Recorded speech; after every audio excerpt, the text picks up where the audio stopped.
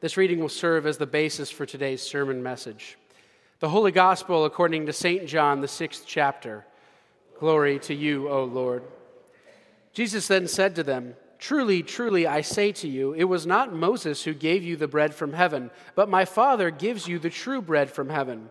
For the bread of God is he who comes down from heaven and gives life to the world." They said to him, "Sir, give us this bread always." Jesus said to them, "I am the bread of life. Whoever comes to me shall not hunger, and whoever believes in me shall not thirst. But I said to you that you have seen me and yet do not believe. All that the Father gives me will come to me, and whoever comes to me I will never cast out. For I have come down from heaven, not to do my own will, but to do the will of him who sent me. And this is the will of him who sent me, that I should lose nothing of all that he has given me, but raise it up on the last day. For this is the will of my Father, that everyone who looks on the Son and believes in him should have eternal life, and I will raise him up on the last day." This is the gospel of the Lord. Praise to you, O Christ. Grace, mercy, and peace from God our Father and from our Lord and Savior Jesus Christ. Amen. Text for this morning, the gospel lesson from John 6 that Vicar Rob has read to us just a few moments ago. You have been born again to a living hope. And that hope is an inheritance that is imperishable, undefiled, and unfading, being kept in heaven for all who believe in Jesus. The born-again life of faith not only gives us perseverance and endurance in the face of our present trials that may come our way, but it gives us confidence that the trials themselves are in the hands of an all-powerful, all-knowing Heavenly Father who uses them to refine and to purify our faith.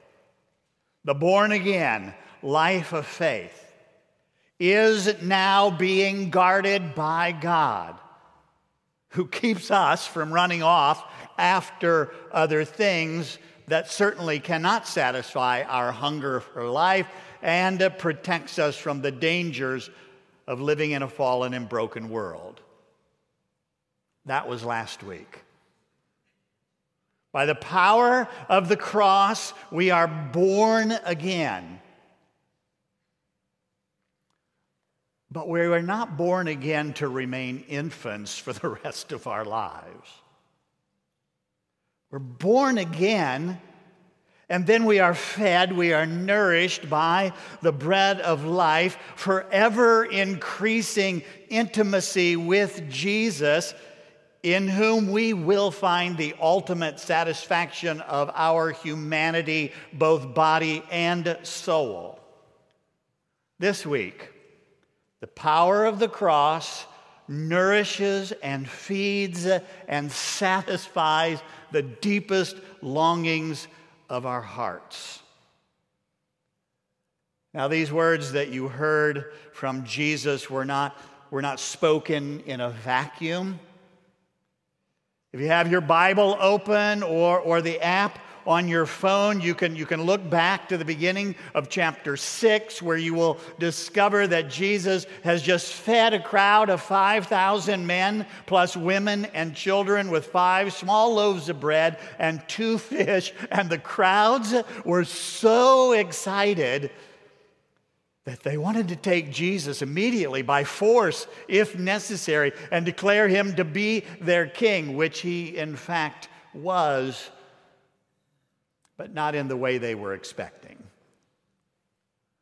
I've wished many times over the years that we could all have a time machine, that this sanctuary would be a time machine, and that they would invent little plug-in modules for our brains that would download the mindsets of the people in the crowd, trying to describe what it was like to be there, to see Jesus doing miracles, to hear him preaching and teaching. One author has called a perfect storm. And then he describes 3 meteorological disturbances colliding that produced the storm of the century. No, the storm of all centuries that ever were or ever will be. And not by some accident. It is actually God's will for his whole creation being worked out at a specific moment in time in a specific place. Blowing mightily from the west was the Roman Empire, establishing itself as the latest of the controlling, maniacal, dominant powers of the world. Their emperors began declaring themselves to be gods. And the descendants of those emperors announced their succession to the thrones with words like this: the good news that the Son of God, the new emperor, was taking charge. The powerful high-pressure system bearing down from the north is 15 centuries of history and hope of the Jewish nation, that God would finally keep his promises to them, that he would rescue them from their enemies, that he would come and dwell in their midst in his temple in Jerusalem, that he would establish justice, that he would bring peace and prosperity to them once and for all. They weren't exactly sure how or when, but they believed. They believed that Messiah, the Christ, the Savior, would come. And here comes Jesus, preaching and teaching and healing with authority like no one has ever seen before. Jesus is the hurricane of God's power colliding with the Roman gale and the overheated high-pressure system of the Jewish hopes and expectations. And in just a few weeks, we will gather in this room to celebrate and remember Jesus riding into Jerusalem on a baby donkey, failing to meet the hopes and the expectations of the Jews, annoying the ruling Roman authorities, and going to the cross where he unleashes the very power of God to be born again, and then to nourish and to feed and to satisfy the deepest longing of our hearts. Look, these crowds were curious. They were hungry for change, and they were filled with worldly political aspirations for their nation. Now, maybe you can imagine what they wanted from Jesus.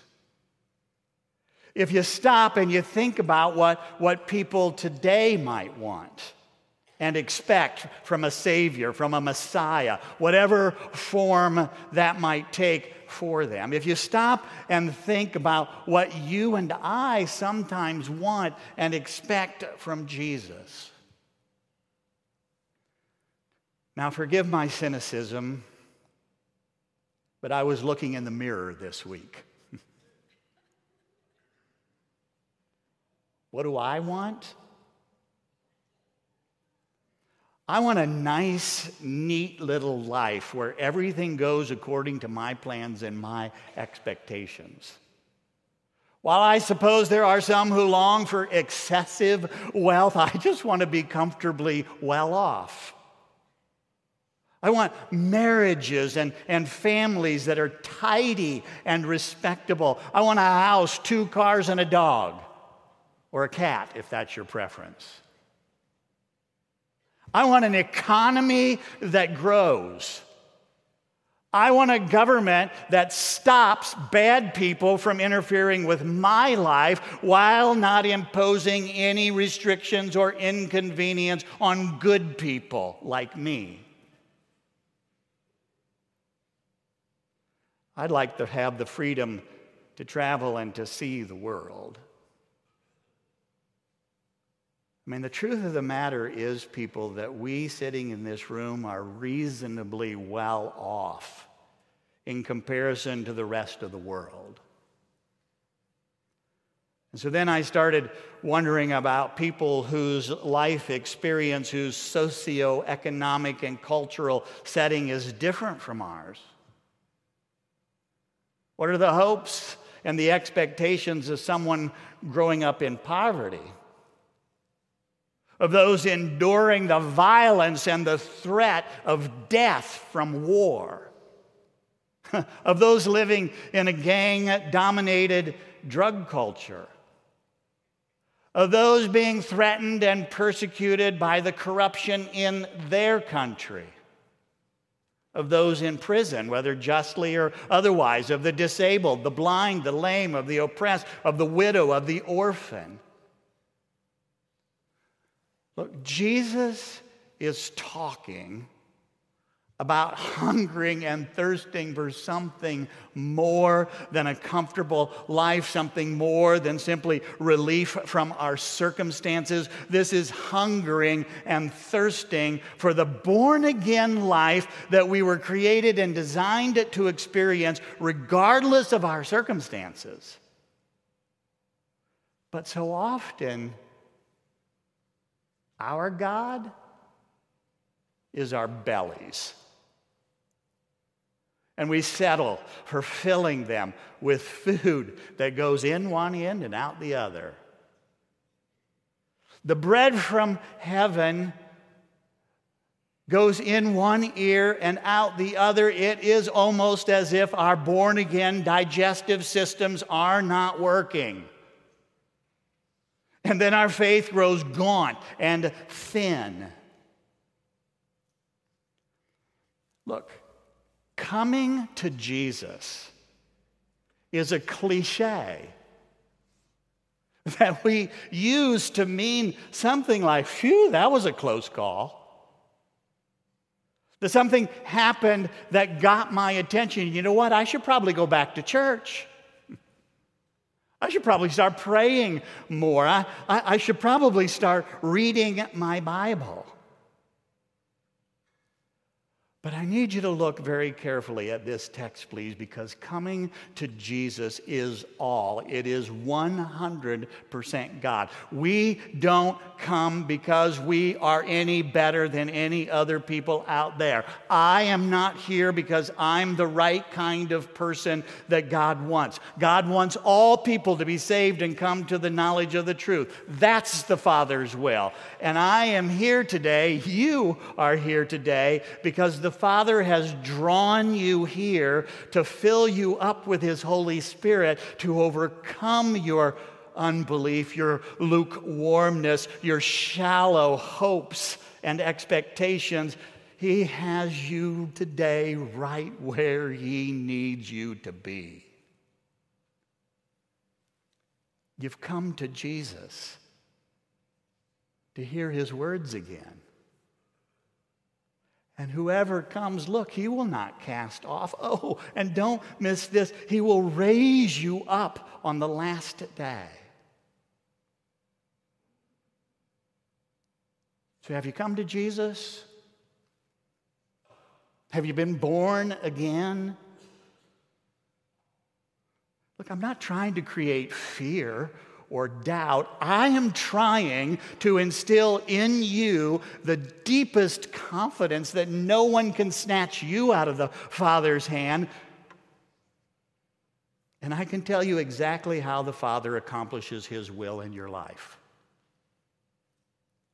We come to Jesus by the power of the Holy Spirit, who works through the water of our baptism, first received and then remembered every time that you see, taste, touch, hear, and smell water. We come to Jesus through the Word. That's the Bible, the story of God, creation, fall, redemption, restoration. Read it, mark it, learn it, inwardly digest it. We come to Jesus through the bread and the wine of the Lord's Supper, where you will miraculously receive the very body and blood of Jesus given and shed for you for the forgiveness of sins. The Holy Spirit brings you to Jesus through your mutual conversations about your faith and your life with fellow followers of Jesus. The Holy Spirit strengthens and sustains your born-again life through prayer, both personal and corporate.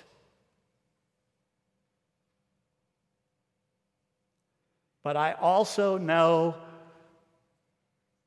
that we can turn all of that grace into something mechanical, something formulaic, something we do, as if to suggest that you can mindlessly go through these motions week after week, and presto changeo, you have come to Jesus. Maybe what we're missing is the practice of reviewing and evaluating and sharing our faith story with a small group of believers who can encourage us and hold us accountable. We live in a culture that values privacy and independence. It's none of your business where I am with Jesus. And the truth is that story sharing, storytelling, giving your testimony, as it is sometimes called, can be helpful or hurtful.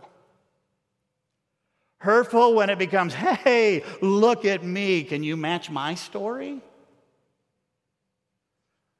But helpful if somehow, honestly, genuinely, it communicates your encounter with Jesus that changed the way that you think, the way that you look at the world, your motivation for every thought, every word, every deed of every hour of every day of your life. Look, my story has been 66 years this past week in the making, still a baby by some of your standards.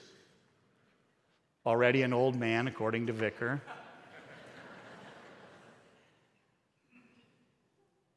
My story has progressed from this is what I was born into. This is what I learned as I was growing up. So it's what I believe, it's what I do. To wanting to have right answers and absolute truth so that I can prove others wrong and convince the rest that we are right, which led me to the seminary. To generally believing that going to church, that believing in Jesus is the way to have a good life, or at least a better life, and wanting people to come here and to find out. To wanting to be somebody by being the leader of a large, growing church where people want to come. To slowly understanding what I was taught my whole life. That I am an unrepeatable miracle of God whom He longs to spend eternity with.